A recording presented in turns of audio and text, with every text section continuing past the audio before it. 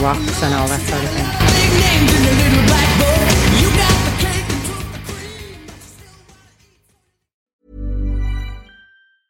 I'm Sandra, and I'm just the professional your small business was looking for. But you didn't hire me because you didn't use LinkedIn Jobs. LinkedIn has professionals you can't find anywhere else, including those who aren't actively looking for a new job, but might be open to the perfect role, like me.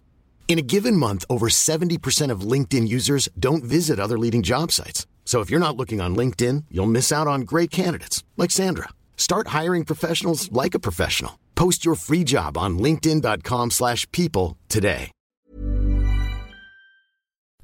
Hello, John. Oh, hello, Mick. It's a beautiful sunny day It is here in beautiful day in Podworld, Coxfordshire, as you call it. Whoa! Now, John, before we go any further, a distressed reader has emailed in since the last podcast. Oh yeah, to say you didn't sing on the last podcast. Here we are with our brand new... Yeah, but the one we just recorded I did.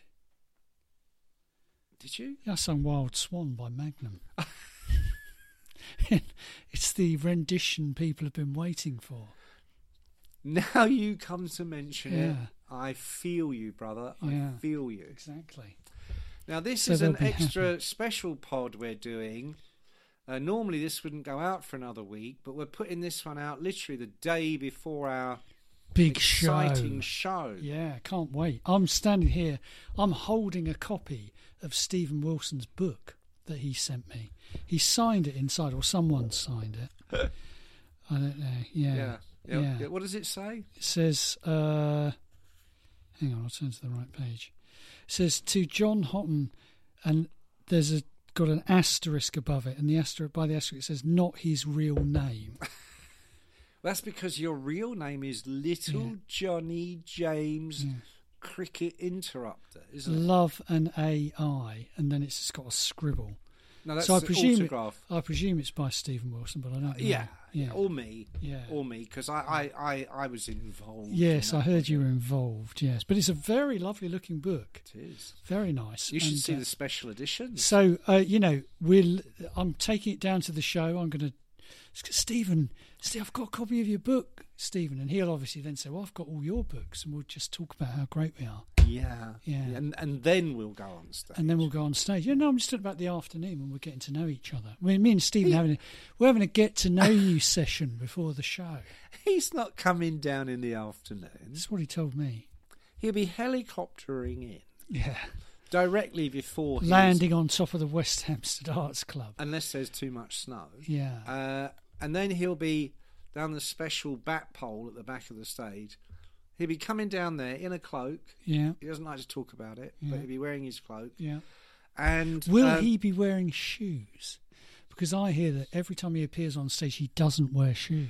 Do you know, that is an excellent question. That should be question one. No, I've got... Why are you wearing... Yeah, but that's my question. Yeah, well, there you go. Am I allowed to ask a question? You are, but everyone knows. For this show... Everyone knows. For this show, first of all, we want readers' questions. So if you have a question for Stephen Wilson, please, it's not too late. Get it in. Get it in ASAP, however you can. Because there'll be better questions than the one Mick Wall has just not thought of for himself. Says he's going to ask. Shut up. And then I'm being allowed 3 questions for Stephen Wilson. And they are? I've now forgotten the first one. Do you just turn the volume up? Oh, yes, that's it. Yeah, it's the question about remixing. Do you just turn the volume up differently? On the bass? Yeah. Question 2, which is, would you ever live on a croft, which is in honour of Fish from Marillion, who's going to live on a croft. An escapade I'm obsessively following on the pages of Facebook because he updates weekly what's happening at the croft. Yeah. You think it's a bit like Clarkson's Farm? Yeah, I think he's aiming for something like that. Fish's Croft. Because it's, from what I can work out, it's being completely rebuilt. I mean, it's a bit like the joke you came up with about Trigger's broom, on Only Fools and Horses. I've had this broom for 20 years. 3 new handles and 4 new brushes. It's got a new roof. They're building a new driveway and it's having a... It's having loads. It's very exciting. So would you ever live on a croft? And then I've got my third question now. Yeah, I'm not going to reveal that till the night. No. Come on. No. Come on. But it is in hand. You're not going to forget it? No, I've got it. I'm making a little note, you see. Rock solid. Oh, you're rock solid. Rock solid. Okay. Well, some readers have sent in a couple of questions. Brilliant. That will help. So it's going to be a glory night, is but what we're saying. More. We need more. If you want to ask a question of Mick, do that. I mean, you might want to say, have you ever had a show on Sky? Something like that. Well, it's funny you should say that. I don't like to talk about it, but, there's things I could tell you. There's things I could tell you. Well, so, look, before we go any further, let's point out that this is all being brought to the readers through the wonders of Bayer Dynamic microphones. I don't know what setup they've got. I don't know what Terry's got set up at the gig, but I might take my Bayer down there if I'm going to be doing any singing. I don't know what setup Terry's got at the gig, but I might be bringing my magic mic and my magic headphones. How about that? Yeah. You know what I mean? Right. Yeah. I'll be wearing them as I walk in. Yeah, Just I'd push through the crowds in case they want autographs or selfies. I put the headphones on. Yeah, then they dark just glasses. can't approach you. No, they know. That's the signal. Yeah. Don't approach you. Do you know Bob Dylan? His son had a band, and they were opening for Dylan, and his mates in the band. How did they get that gig? Music. Yeah. Musical. The agent heard what. Yeah, people will say it's because it was Bob Dylan's son, but actually the booking agent heard he this just amazing thought it was band. a good fit. He's heard this amazing band and he couldn't believe it when the guy said, "You want us to support Bob Dylan? But that's my dad." He went, whoa, mind blown. That's unbelievable. And Bob went,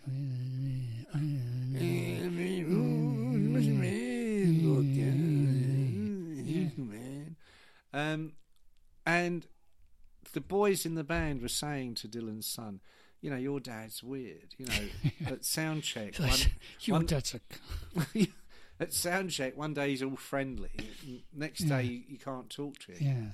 And he tipped them off. He said, if you see Father, if you see Pater Familius, wandering around and he's got his hoodie up, that's don't talk to him. Do not approach. Yeah. If he's got the hoodie down, that still don't approach. But if you must, you won't face death. Yeah. That's me. See, that could be me. And if he's not got the hoodie on at all, you're golden. Just go up to him. Rub yourself up against him. Say, I'm like you, no hoodie. Yeah, exactly. How many words was it mean? Yeah. What do you want for lunch, Bob? Yeah. Bob, we can't hear you. Could you sing up a bit? No.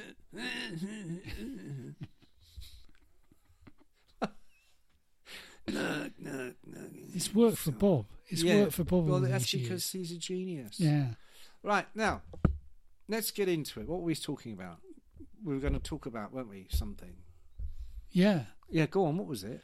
Remind me. Oh, right. Okay. Well, all right. I'm going to read you something out. You tell me if you know who this is. Okay, I'm going to read you something now. Oh, yeah.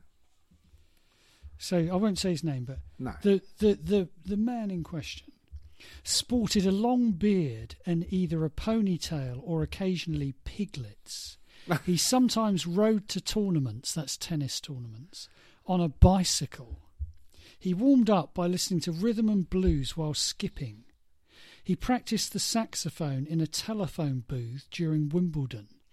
He ate health food, did yoga and eschewed alcohol long before such behaviour was fashionable on the tennis circuit. Well, name that man. Is it Andy Murray? It's not. No.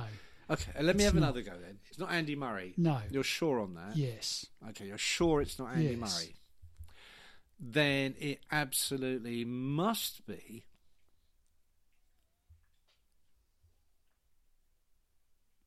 Go on then. I'm trying to remember his name. Bjorn Borg? Djokovic. No, it's going a bit further back than that. Oh. I'll read you something else, see if you can get it from this. He, this is the name, was not one of the all-time great tennis players, though he was very, very good. but he was certainly one of the most original. He was variously described by his contemporaries as the ageless guru of tennis, the game's one great blithe spirit, and tennis's philosopher king. Ooh, philosopher king. Yeah. We must I've got to tell surely you. be talking about John McEnroe. No, we're not. We We're must surely be talking, Nick, talking about the silent Swede, Bjorn Borg. We're not. We're talking about, well, he's from the same part of the world, almost, Scandinavian. across the water from Sweden. You don't mean Denmark. I do mean Denmark, yes. You don't mean Rasmus Højlund, Manchester United's exciting new Signing. He's probably better at tennis than he is at football by the looks of things. He's probably better at anything than he is football, let's be fair. Rasmus. Yeah, they signed him up. They go, oh, you thought I was a footballer? Yeah. No, I'm a pigtailed tennis player. Mate. Tennis, mate. That's my main sport. Yeah, football. I warm up in a football's telephone box. Football's just a hobby. Yeah, in Denmark, football. We all play football. Go on then. We are talking about Torben Ulrich. Father of Lars Ulrich, who died reasonably recently. Lars died? No, not stars. Torben passed away at the grand old age, it must be said, of 95. Wow. And it was the subject of this tremendous obituary in the Times last week, which I sent over to you. And which I read. From which I have been reading. Tennis's philosopher king, all of those things. But Torben was much, much more than a tennis player. He certainly didn't get the obituary because he was Lars's dad. He got the obituary because he lived this astonishing life that even though, I think fans of Metallica would know who he was because he was famously appeared in the some kind of monster. But he also appeared, Lars would speak about him from time to time, about his dad. But even up until the last few years, Torben was making albums, which I didn't know, making jazz more albums than his son has made. Yeah, exactly, and writing poetry. Yeah. And but then the great moment comes, obviously, when you think you're reading through this obituary, and it's a terrific obituary. For example, in 1968, he took the great John Newcombe, he's an Australian tennis player. I used to love John Newcombe. To 5 sets in the 4th round of the US Open before losing. He had been distracted by a butterfly, he claimed afterwards, and proceeded to quote the Chinese philosopher Zhuang Zhui. Was I then a man dreaming I was a butterfly, or am I now a butterfly dreaming I was a man? You see, the thing that obituary doesn't mention about Torben out of his brain is that he, throughout his tennis career, he would be tripping on LSD. Yeah. Which is sort of why he didn't win loads of tournaments. But also why he wore pigtails and wrote poetry. But here's the great bit. So we get all the way down this obituary, like it's a long obituary, and we're coming towards the end. We get this bit. Here's an amazing paragraph. He was a mystic and a Buddhist who once spent 3 months crossing Denmark by lying on the ground, standing up, moving 3 feet forwards and then lying back down again, repeating the process over and over again for 90 miles. Incredible, isn't it? Yeah. I mean, Lars, funnily enough... Lars has never done that. Funnily enough, me and Lars did a very similar thing. Yeah, we lied down for 20 minutes. Yeah, no, in fairness, we were walking home from a micro-brewery in San Francisco where it must be admitted strong drink had been taken. And we would walk 3 feet, flat down, get up, another 3 feet, wallop again. And we did that for 19 couple of blocks. miles. Yeah, couple of blocks. Yeah. So you get all of this tremendous, and then you come to a long way down the obituary. It then says, he also happened to be the father of Lars Ulrich, drummer for the venerated heavy metal band Metallica. Those too young to remember his exploits on the tennis court might instead remember his cameo role in Some Kind of Monster, a 2004 documentary about Metallica. This is the Times. This is the Times reporting this. Yeah. He listens to a track in the recording studio. His son asks him what he thinks of it. After a very long pause, while he's meditating and butterfly catching, he replies, I would delete that.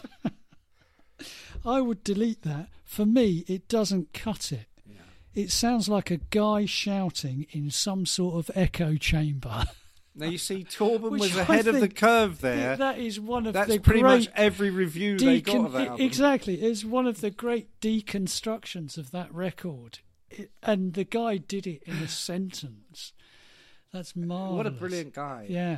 Years ago, when I was interviewing Lars for my Metallica book, I don't know if you recall, John. Metallica, what was it called again? It was called Enter Night. Enter Night. How did you come up with that title? That's well, very interesting. if I could reveal all my secrets, they wouldn't be secrets. No, that's true.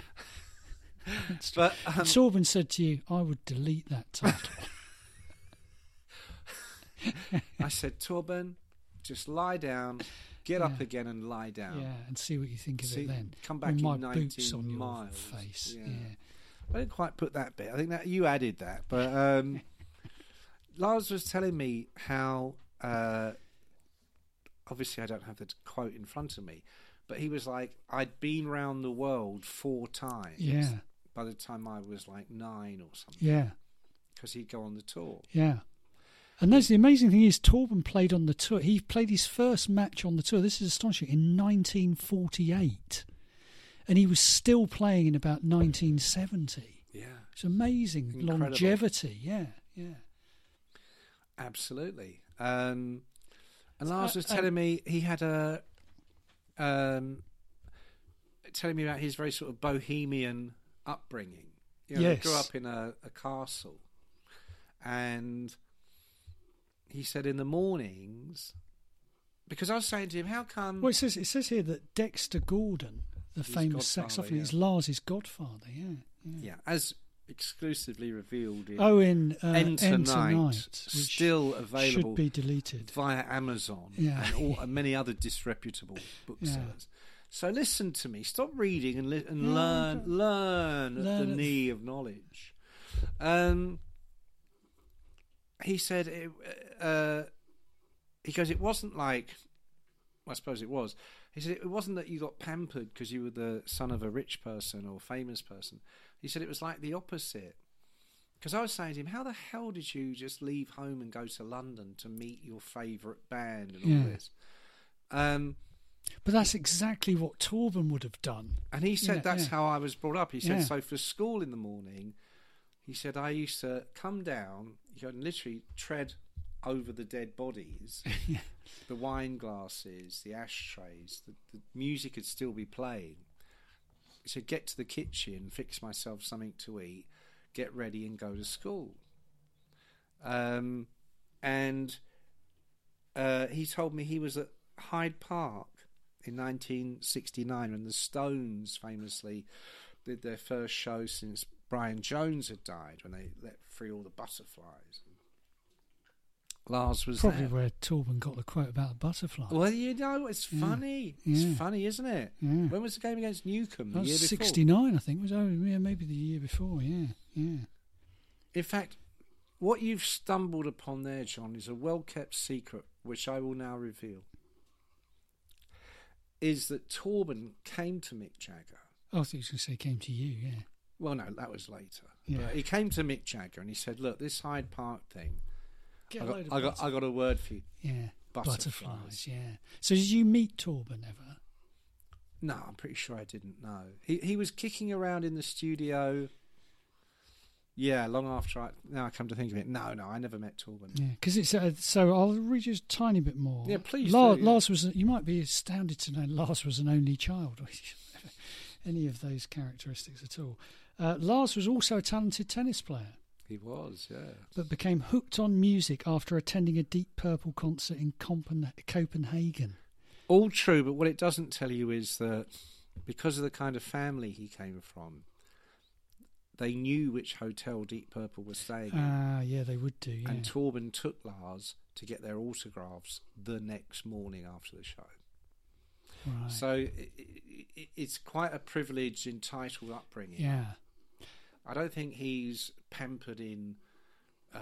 no, not in terms of, like being a little material prince who's, goods or something. Yeah. But in terms of outlook...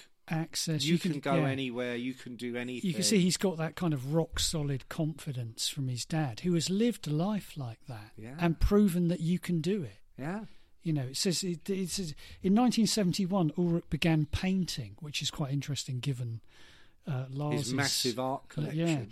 Asked to produce a blue elephant for charity, he instead experimented with the impact of paint-splattered tennis balls, leading to exhibitions with titles such as Imprints of Practice. But he was obviously the kind of guy who would just free-spirited do his own thing and see where it led. And you can very much see that in the way Lars... I mean, Lars was probably more single-minded than Torben. You would probably say to him, look, if you want to win at tennis, Torben, these people are just completely one-track mind. They're not going to a jazz gig in the evening. You know, they're going to bed and going to sleep. Yeah.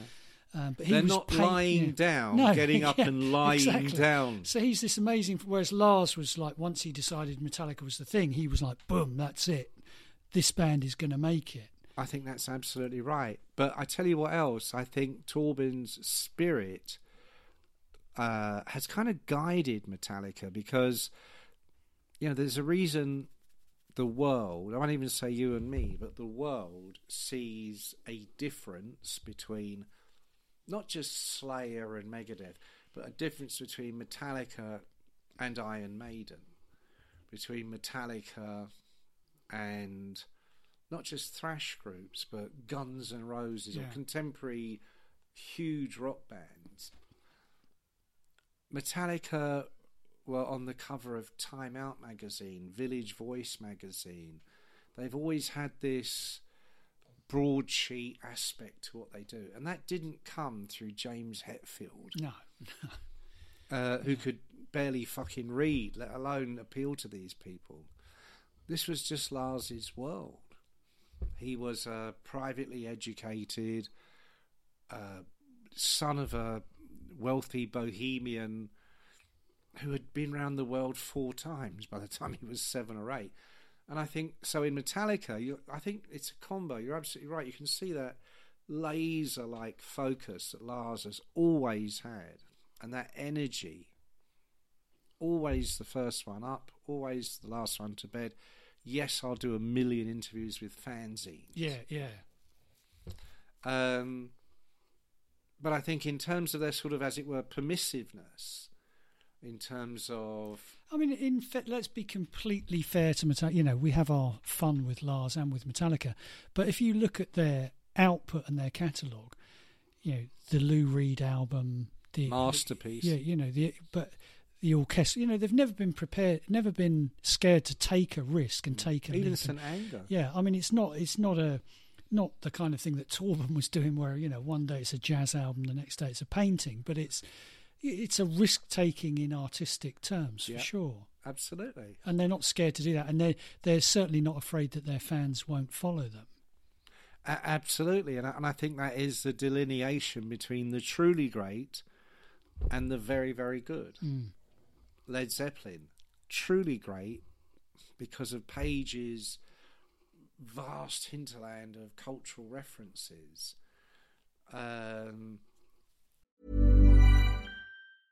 Hiring for your small business? If you're not looking for professionals on LinkedIn, you're looking in the wrong place. That's like looking for your car keys in a fish tank. LinkedIn helps you hire professionals you can't find anywhere else, even those who aren't actively searching for a new job but might be open to the perfect role. In a given month, over 70% of LinkedIn users don't even visit other leading job sites. So start looking in the right place. With LinkedIn, you can hire professionals like a professional. Post your free job on linkedin.com/people today. Spring is my favorite time to start a new workout routine. With the weather warming up, it feels easier to get into the rhythm of things. Whether you have 20 minutes or an hour for a Pilates class or outdoor guided walk, Peloton has everything you need to help you get going. Get a head start on summer with Peloton at onepeloton.com. Judas Priest or someone, just really good. Excellent group, but not that breadth of... Yeah, there's nothing else there. There's just that, Exactly. And groups that have tried to, say like Iron Maiden, where Bruce, in the late 80s, in their heyday, Bruce Dickinson, another ex-public school boy, desperately wanted to bring in those extra elements that in his mind would make Iron Maiden not just a great metal band, but I was going to say a classic rock band, but, you know, like a true... rock giant. Yeah. and Steve Harris railed against it. Yeah, I mean, you can never imagine Metallica making their version of the Black Album, which was just a purely... So Metallica or Iron Maiden? Iron Maiden, making their version of the Black Album.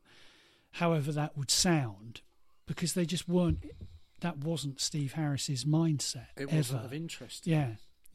Whereas I think that's interesting, because when we spoke about Bruce Dickinson on the previous podcast, we kind of drove at that relationship between Bruce and Steve, and that that here were two opposites in the public schoolboy, and you got the same thing in Metallica, but it seems to work a lot differently, and I would add a lot better in Metallica. I mean, I know again in the documentary, Lars and James are sort of at each other and they will argue, and you can sort of see, a bit of the relationship there. But I mean, it seems to be a successful relationship between someone who's had the upbringing we've just described and then the upbringing that James had. Completely different. Not a lot of money, this sort of religious background, and Jehovah's Witnesses. Yeah, sort of dirt poor America, that sort of thing. Not two people who necessarily would ever have met had it not been for music. Well, you know what they say? Opposites attract, but when it works, it's spectacular, and when it doesn't, it's a disaster. Yeah. I mean, I think rock has a lot of these. So Axl and Slash. Slash came from a very, if you like, bohemian, upper middle class background. Axl, dirt poor redneck. Yeah. Led Zeppelin, if you like, Page, the London Sophisticate. Yeah, exactly, yeah. Plant the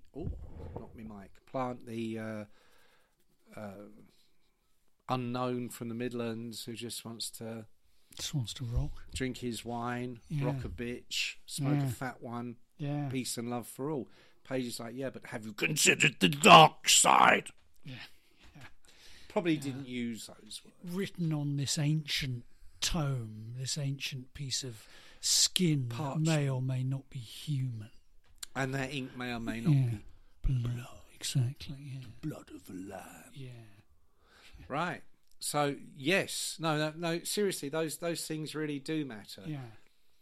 And I did used to think if Bruce was allowed a bit more space, as it were, Maiden would. I mean, I think with the Seventh Son album, they kind of got there in the end, but it was one album too late. But I mean, the thing with Bruce is, Bruce is the singer, so obviously there's always going to be a very forward part of his expression in the band, because Lars is the drummer. I mean, this is traditionally the part of the band where you wouldn't necessarily look to that. It's hard to think of other bands where the drummer has been so influential, apart from maybe Don Henley. I was going to say Don Henley. But he was also the singer. I mean, or Dave Clark. Yeah, I don't know Dave Clark. You don't know Dave Clark 5? No. Bits and pieces, bits and pieces. You said you loved me, then you said goodbye. I'm in pieces, bits and pieces. Extraordinary, yeah. You don't know that one? No, I do, yeah. Glad all over. Let you get on with it, yeah. Phil Collins, Did you hear my microphone pop? Yeah, but when Phil Collins was in, when Gabriel was the singer, Gabriel was the focal point, So, but I mean, Lars is different to that in that he's never picked up a guitar and said this is a riff. He's never sung something and said this is a. He's just been the drummer, but he's been this huge influence over the both the hinterland of the band and the artistic direction, I suppose. Totally, and the fact that he wasn't a great drummer. Well, you say I wouldn't say that. You would say that. Well, no, I think he would say that. You're always saying to me shit, but that's just shit. I would never say that. No. He's actually my favourite drummer. Yeah, he told me, "Hey, he's your favourite drummer." Yeah. No, because I remember one of the very first interviews I did with him. I was saying, "Why do you keep changing the tracks? It's all going along great." Dun, dun, dun, digga, digga, digga, digga, dun, dun, dun. And on it goes. Then suddenly you stop and it's like cats moving in the air. Yeah. Ding, ding, ding, ding, ding, wee, why don't you just cut all that out and just... And he looked at me like I was a fucking idiot. Yeah. Because his hero was Neil Peart. Yeah. Is that how you say it? It is. Peart. Yeah. Not Pert. No. Neil Peart. Neil Peart. Yes. And they did all that stuff. And when he got to the Black Album, it was literally Bob Rock that said to him, can you just keep a beat? Just the one thing. Just one thing at a time, Stars. So they put him in a room. They had a room, Lars's room, where literally he learned to play drums. Yeah. Keeping one note as opposed to...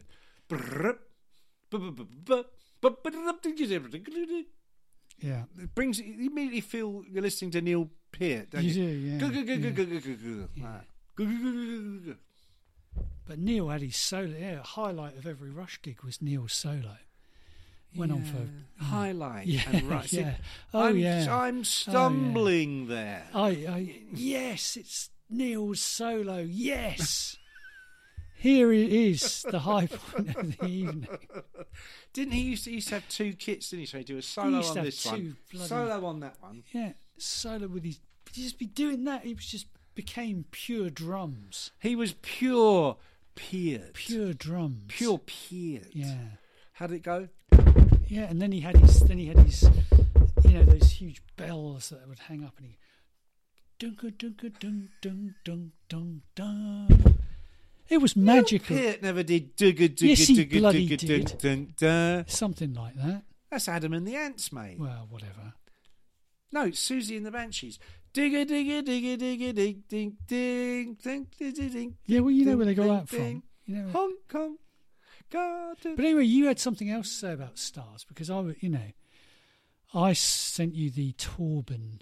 You did. Obituary. Well, that led me down a rabbit hole. Yeah. Looking for rabbits. And you know what I found?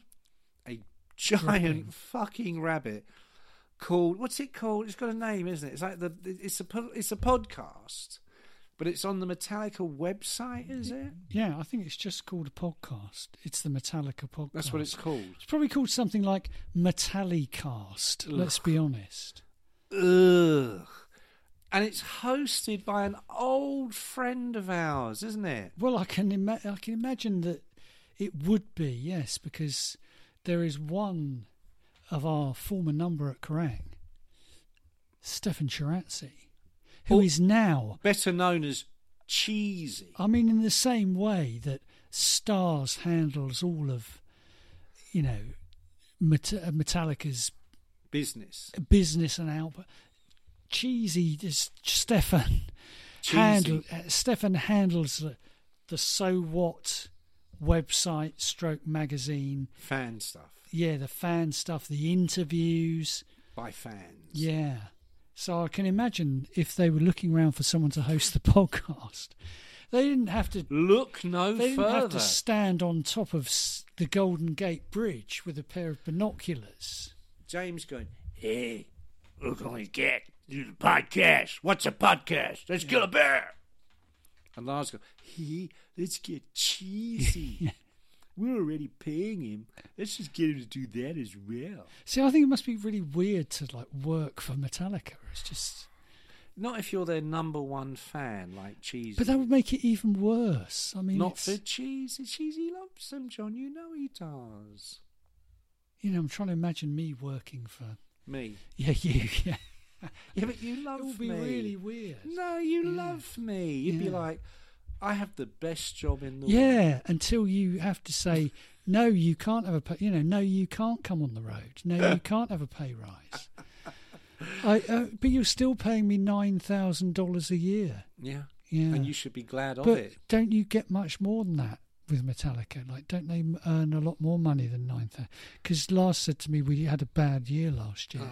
But then bad year. They only. But then I happened 400 million. Yeah, I happened to catch sight of this castle he was living in on top of that overlooks the whole of San Francisco. Yeah. Yeah, but he said to me it'd been a bad year. Don't be fooled by appearances. So I could only John. get $9,000. A few years ago, I don't know how many years ago, but it was the anniversary of Master of Puppets. So it was 86, so 96.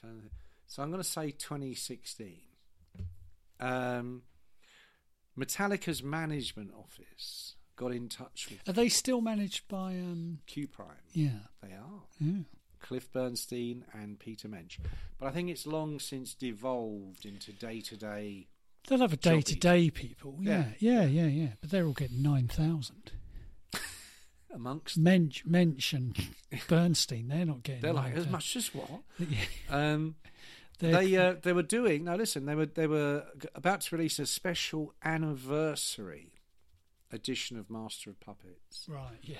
And they wanted to know if they could reproduce my legendary review of the album that appeared in Kerrang. Yeah. Which, thank Which God, we all love. I gave it 5 stars. We all love that review, yeah. People still talk about it. They do. I still talk about it. I heard they teach it to the current Kerrang staff. numpties. Yeah. They go, no, you want to know First day what it's you like get to there. review a fucking record. Read that. Read that. That is. Don't touch it unless you've got white gloves that on. is Don't touch the mag. Just read it. Reviewed. Yeah. That album has been reviewed. That's how you properly. do it. That's how you do it. Yeah. And also, it's prophetic because it predicts the great future. For yeah. them. So anyway, I said, you can do that if you make it rain. Yeah. Yeah. I said, you give me 500 pounds of the Queen's coin. 500 pounds. You could barely bring yourself to say it. Dollars. Yeah. No, I said I want 500 quid. You know what they said? You've gone in low there. Do you know what they said? Yeah, they said, we'll send you a copy of the album. No. What do they always say? We'll send you a copy of the album. No. They definitely didn't say that. No, when you ask for a certain amount of money, what do the people usually come back and say? Well, they usually come back with about half of that. So that's why you start. Because they don't have any budget. Oh, yeah, no, they always say that. That's the famous... Oh, yeah, not got any budget, yeah. See, we haven't got any budget. Yeah, Metallica. So I got back and I went, let me see. You're putting out an anniversary copy of their most revered album that has sold millions. They've just been on a tour that has brought in literally $1 billion. Yeah. And after all the reviews and cover stories and television and radio and everything I did all through those years, you don't have the budget to pay me to republish my famous review. Yeah, the most famous review ever written. Anything. No, we don't.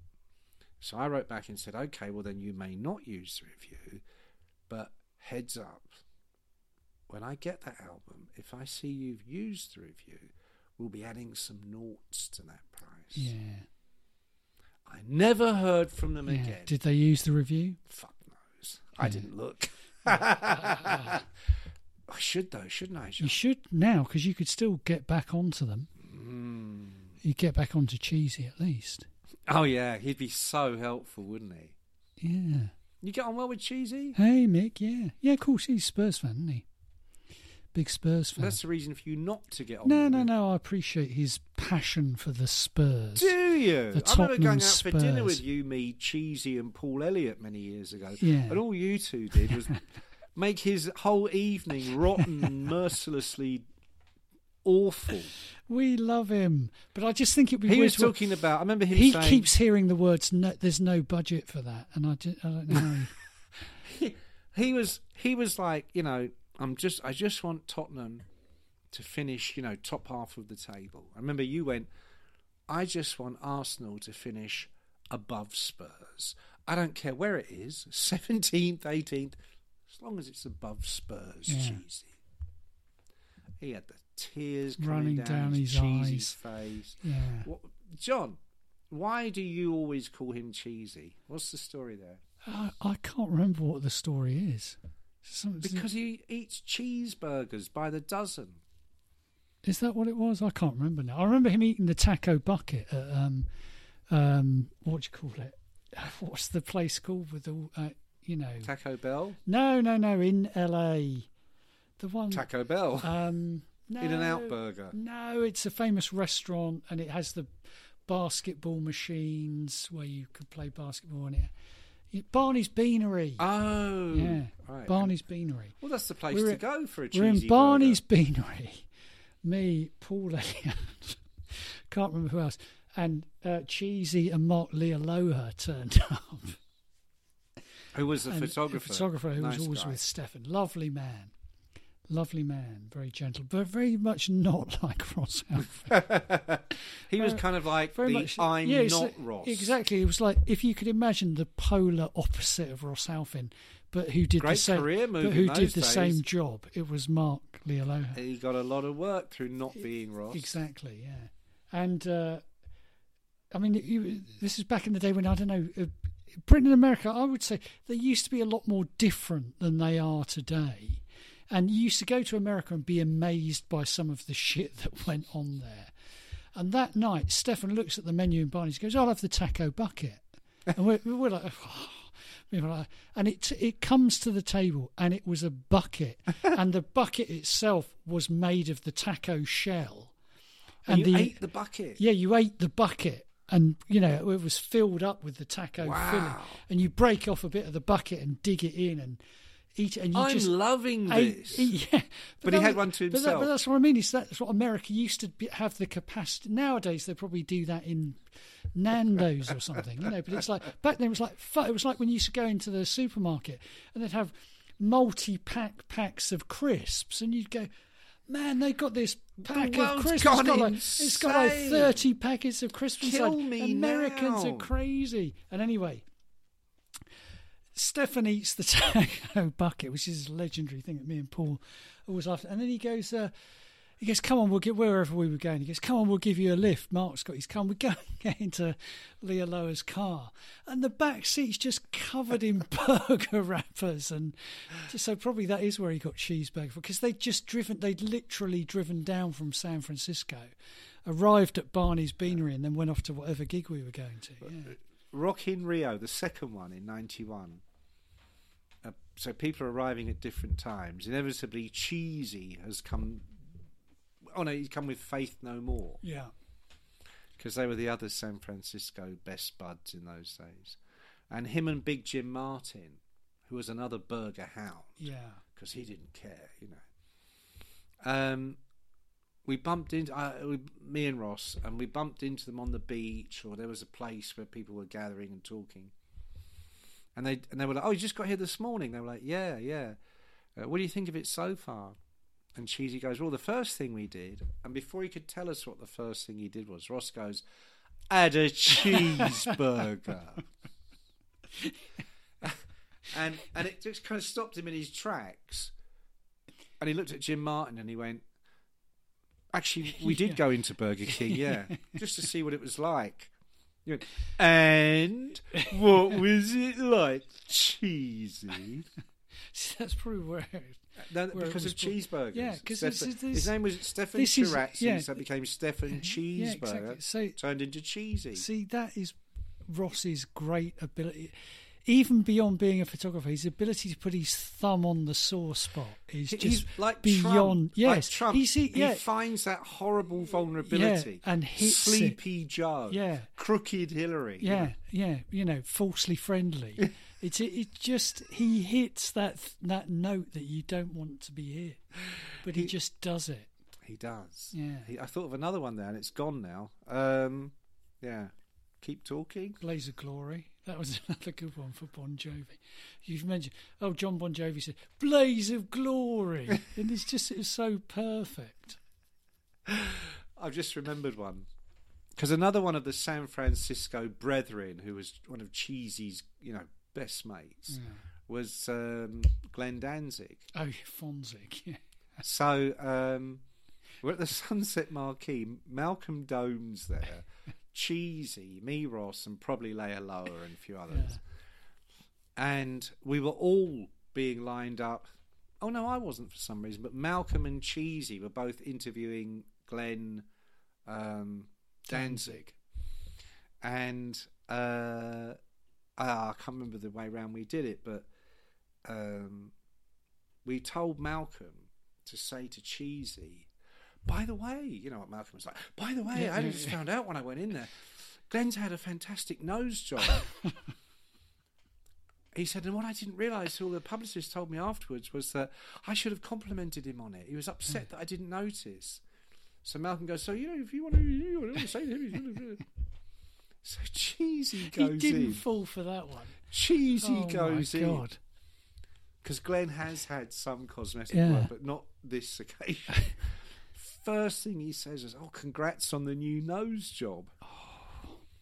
And Danzig's like, are you fucking taking the piss? Because A, I haven't had a nose job, but B, I have had plastic surgery. No one's meant to know about it.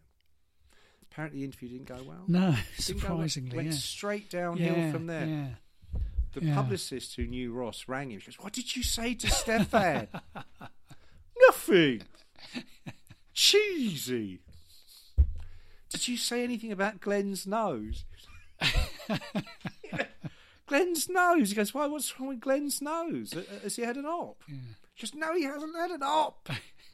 Stop telling people this. Oh, dear. Anyway, this is the long way round. Stefan is hosting the podcast. The Metallicast. The grovel cast. That's what you're calling it. That's what Ross is calling it.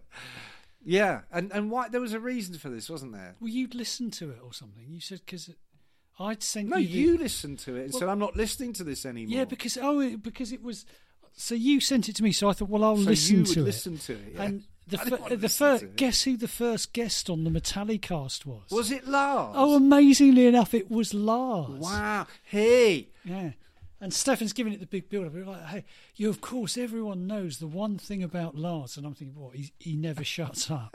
No, the one thing everyone knows about Lars is his love of, and I'm thinking, I don't know, himself, or his love of music. Oh, yeah. Music. That's the one thing we all know. In fairness, we do know that, because he used to be obsessed with the new wave British heavy metal. True, yeah. But that was I remember when a long time ago. When someone convinced... Who was it? I think he convinced Polygram to do a best of New Wobbum album, Lars. And him and Jeff Barton picked the tracks. I remember it, yeah. And Stars had to come into the office to choose the it's like, should we have, Raven? But Stallion were very influential. Yeah, they were like having this debate about these terrible... Was that Stallion from Newcastle or Stallion from Port Talbot? Yeah. Because I think they had the edge. It was very much that, yeah. Chariot. Yeah. Do you remember the B-side? Yeah. Toad the Wet And Jeff Sprocket. going, yes, I've brought it in. It's in my briefcase. This is the one they sent. It was very much like that, yeah. But yeah, no, so he does. But so they start to... So Lars goes on to do a deep dive... On his record collection. Stefan's going, one of the things we love most on this podcast is when Lars is doing a deep dive into his record collection. One of the things we love most on this podcast is when I shove my head right up his arse till the cheese is trickling down my sweaty jowls. And then I say to him something like, hey, Lars, hey, what's your favourite track? And Lars's favourite track at the moment was by Leonard Skinner. Have you ever heard of them? A new one on me. A little known band of the southern thrash? rock genre. Oh, southern thrash. Southern thrash. And what obscure track did he go for? He did. He said they were album cuts or something, but then he started talking about Simple Man, maybe, or something. I just turned it. I had to turn it off. Turned it off. I couldn't. Subject yourself. Well, why do I want to spend my day listening to Lars going on about Leonard Skinner? I tried to escape that fate. Well, you see, I think you missed a trick there, because what is less well known, but which I can now reveal, is that the riff to Enter Sandman was invented by Vic Reeves.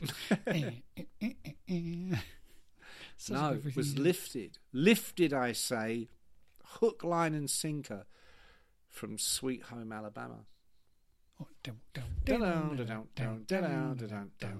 People, wasn't that written by your aromatherapy best buddy Kirk? What, Enter Sandman? Yeah. Yeah, but he nicked it. You're missing the point here. Nicked it. But Does it sound like ow, ow, ow, ow, ow, sweet home Alabama, gang, gang, gang, gang, gang, gang. It's identical. Yeah. You can't see the. It's like AI. You can't see the I might joy. have to go back to the podcast and check that out. Yeah. Everybody. Well, in fairness. Everyone says it.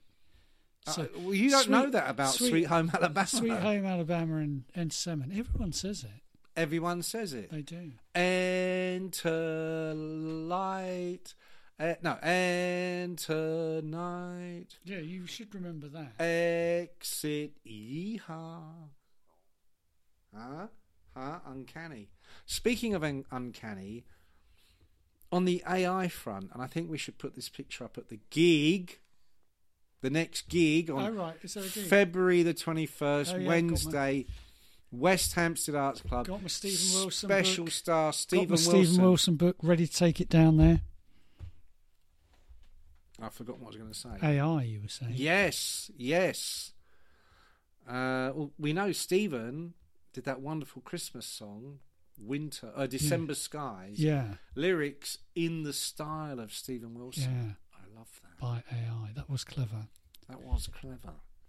See, he's quite clever, Stephen Wilson. I get the feeling he's going to outwit us quite easily. Oh, it'll be like two chess players going up against a grand master. Yeah.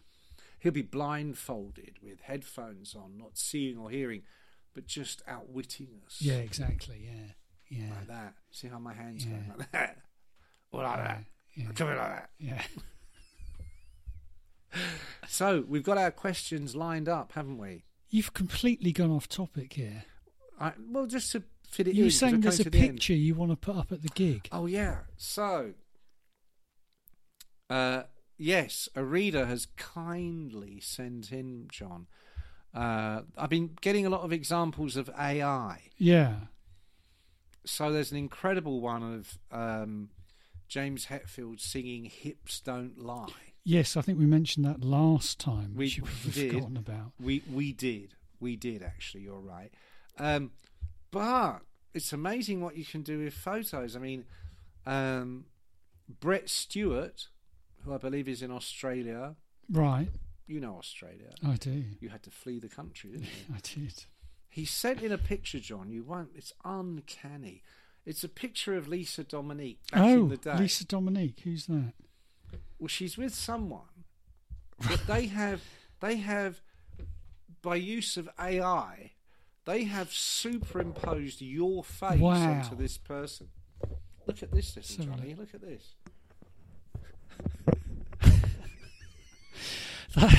You know what that looks like? You know when people have a face transplant, but it doesn't look right. It looks like you've been in a terrible accident. It does. It looks like I'm one of those people. I'm like Touchwood Madly here.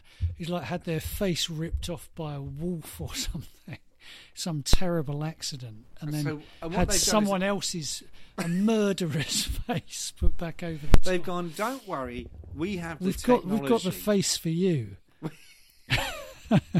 Say no more. We've worked it out. This is the one. And the test will be if we bring Lisa in and she doesn't know the difference. Yeah. And she just throws herself at you, and you're like you usually this are, which is not here, Lisa, not here. So we'll treat readers that come to the show on February the 21st. That will be displayed at the West Hampstead Arts Club. Yeah. This will be displayed. Too much, I feel. Hilarity. Yes, I'm sure. Now, is there anything else we need to address? No, that's it. I've got to go now. Oh, you got to go. Who are you off to talk to now? I've got to go to the library. Have you really? Yeah. What for? Your latest Etonian secret lodge meeting? Yeah, that'll be it. What is it? You're now doing the Etonian Heavy Metal Society? No. What's that? Tarquin and fucking... Oh, stop it with your ridiculous prejudices. This is why I never mention it.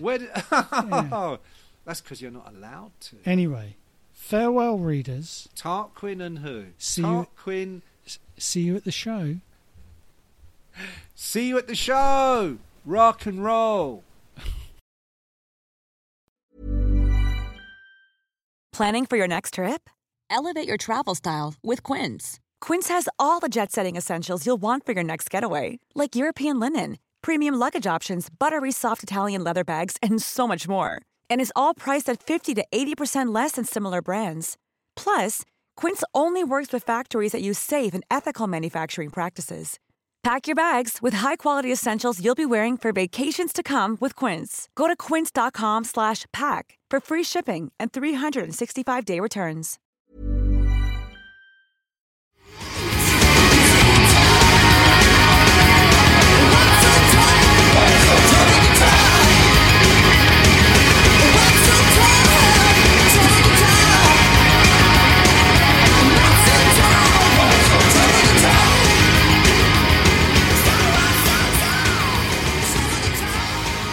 How do I stop this, Fern?